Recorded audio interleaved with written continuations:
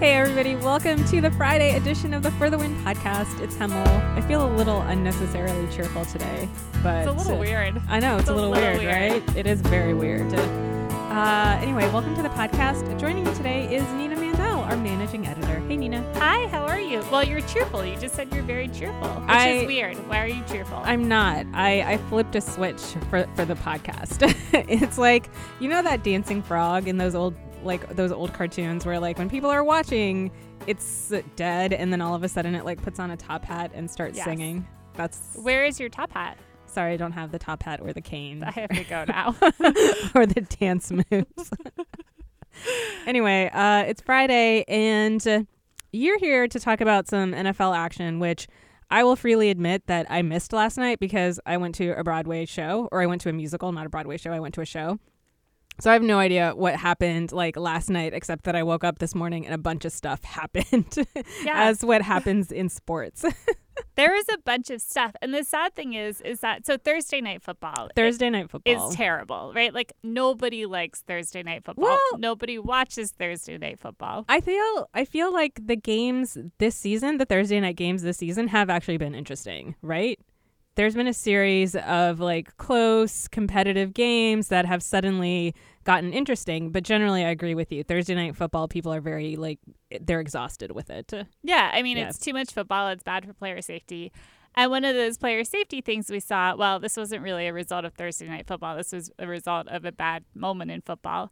It was the end of the first half, and Joe Flacco was sliding down, which means that you're not supposed to tackle the quarterback. But Kiko Alonso on the Miami Dolphins went in for it and got in a pretty vicious hit and gave Flacco a concussion. And it's, I think concussions obviously are a huge deal in football, and they're really hard to watch. And this one was definitely really hard to watch. You can see Flacco get up and he's very clearly dazed. And then everybody started, there was mayhem. John Harbaugh was on the field screaming.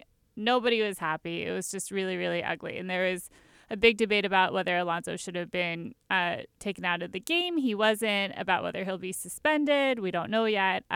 You think he'll be suspended, though?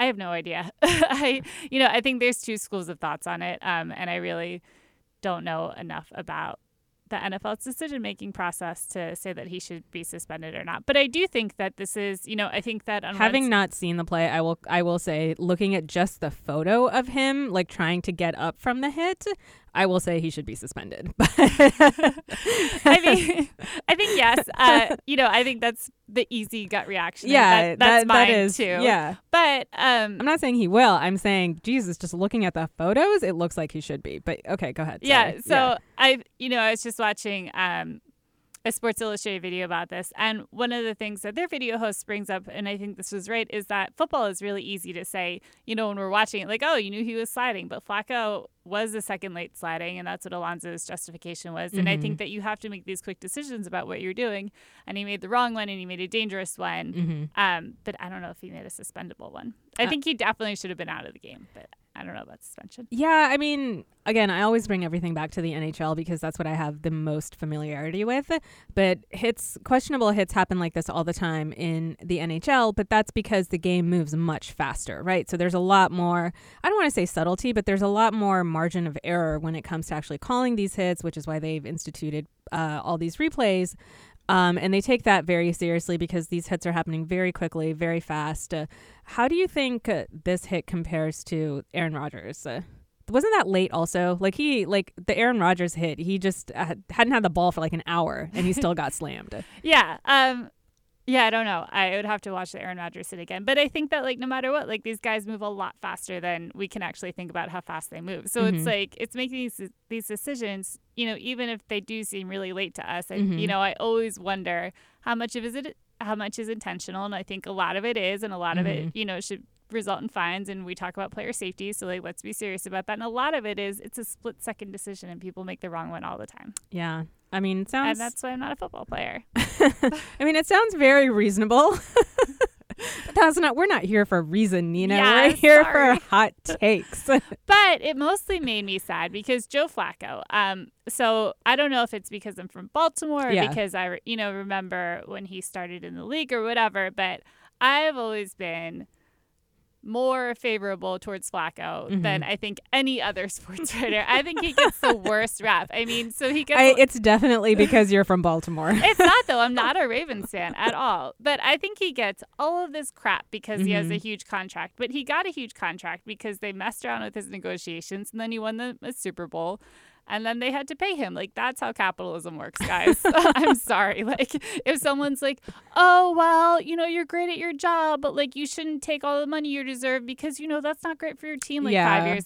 Dude, you win them a Super Bowl. Like, if you win them a Super Bowl, you get all the money. That's how this works. Yeah. Like, you can skate on that. I mean, skate technically on that accomplishment for quite some times. Again, happens in hockey all the time. You're paying people to give you 1 or 2 championships at most, basically, is what people expect. And then all of the rest of your seasons can either be up or down or productive or non-productive. Exactly. So, like, it's not his fault. And now he's, So you're a Flacco apologist. We figured that out. I'm a total Flacco apologist. I get a lot of crap on Twitter about this. And Stephen Ruiz broke down why he's especially bad this year.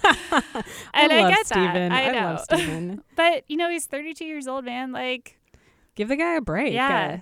If you don't want to pay him, you shouldn't have paid him. Sorry. I feel that way about athletes when they sign huge contract deals anyway. That's just long-term, big money contract deals. No one is going to be able to sustain that level of elite play for that long unless you're Tom Brady and you stop eating nightshades or whatever it is he does to be elite all the time.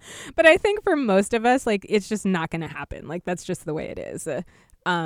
For most of the athletes, I mean, not for any of us because we suck. We're not great at sports. I'm great at sports. That's true. You might be. But yes, I think that's part and parcel of the deal is that you don't, you expect a decent amount of sustainability, but not huge. But for Flacco to be 32 and he's been in the league as long as he has been in the league and to get like just knocked out is worrying. Yeah, it's scary. I think this is the other thing about why, he should get paid. I think they should all get paid a lot because they all play a very dangerous game where you have a chance, like no matter what Kiko Alonso did, if you did that on the street or in a lot of sports, you'd be in big trouble. When he did it, it was a football play. It was a bad football play. It was a dirty football play, but it was still something that happens when you play football. And that's why you should get paid a lot of money because those are the risks that you're taking. Yeah, it's like hazard pay. We pay, firefighters and all these people get obviously not as much money as football players, but they get hazard pay for going into dangerous situations. And it's kind of like that. Yeah. What else did I miss while I was thoroughly hating Book of Mormon, which... You hated Book of Mormon? Yeah, I saw it last night and I 100% hated it. I'm like not surprised by that because everybody else likes it. I know. Anyway, it's well established. I hate everything, but I especially hate it. I mean, I just didn't like it. I understand why people liked it, but I watched it last night and was not a fan. What else did I miss in football? Okay, so the other thing you missed in football, and this was off the field, was there's a great ESPN article about what happened when players and owners got into a room to talk about the protests during the national anthem. And I'm using very carefully protests during the national anthem because they are not protesting the national anthem. Exactly. So one of the things that happened was they had this quote from the Texans owner where he said that he can't let the prisoners run the jail, or no, the inmates run the jail. Inmates run the jail. Right. Inmates run the prison. According to Don Van Natta and Seth Wickersham. Yeah. We can't have the inmates running the prison. So that's not a great thing to say. No. He apologized, we should point out, this morning. But, that's out there. And I think whether he meant it or not, you should be more careful when you choose your words about racially charged situations like these are. I read the apology, which was the same apology we get every time somebody messes up, right? It's the same old, I'm sorry that you thought this thing was offensive. It's always the non-apology. At this time, we're used to it. We can kind of brush it off. But what was in the sports world did not react well to it, I'm assuming. It's a ridiculous quote. Yeah, it's a horrible, horrible quote. And so the sports world was very angry, including a lot of players and a lot of players from other leagues. Draymond Green tweeted out, or he posted on Instagram, that it reminded him of something that Donald Sterling, the ousted former Clippers owner, would say. And that's something that Reggie Bush said as well. Richard Sherman said that he was glad that he said it because at least people are showing their true colors. And Yeah. I think what we have to remember is that down the road, and I know Texas is a big state, don't yell at me, Texas, you have Jerry Jones, who is the owner of the Cowboys, Right. and he's saying that he will cut any player that protests during the national anthem. So this is, not surprising that maybe they're not choosing their words most carefully because they might, Mm-hmm. I mean, it seems like the owners obviously are just always looking out for the bottom line, right? They definitely very much just want to keep the focus on what is happening on the field without anything, what they say, stick to sports. But this brings up an interesting parallel to me in terms of what we were just talking about with Flacco, which is that these guys are putting their bodies and their minds in a lot of danger, right? And those comments just highlight how big that disparity is. Like, we just want you to use your body. We just want you to play. We just want you to get us points, get us touchdowns. And then we don't want to be responsible for anything else after that, right? Like, no thought given to how players may feel in the current situation, no thought given to the complicated racial dynamics of the majority of the league being black and most of the owners being white. That disparity is it's unsettling. Yeah, it's unsettling. And the whole stick to sports thing. Yeah, we say stick to sports, but they want them to be role models, right? Like Right. they want them to be well-behaved role models who go do charity work. And I think a lot of them do some impressive charity work. Right. And including one of the Texans players, J.J. Watt, who has led the effort in rebuilding Houston. And he announced his plans yesterday for how he was going to distribute all of the money that he raised. So if we want people to stick to sports, and you have to say, all right, JJ, you can't rebuild Houston. All right. Yeah, they don't want you to get political in ways that they disapprove of, right? They want you to stick to sports, but do non-controversial things that they approve of, right? I mean, and this is not to take away from what J.J. Watt is doing, because what J.J. Watt is doing is fantastic. But what Chris Long is also doing is amazing as well, right? He's giving all of his game checks to charitable causes.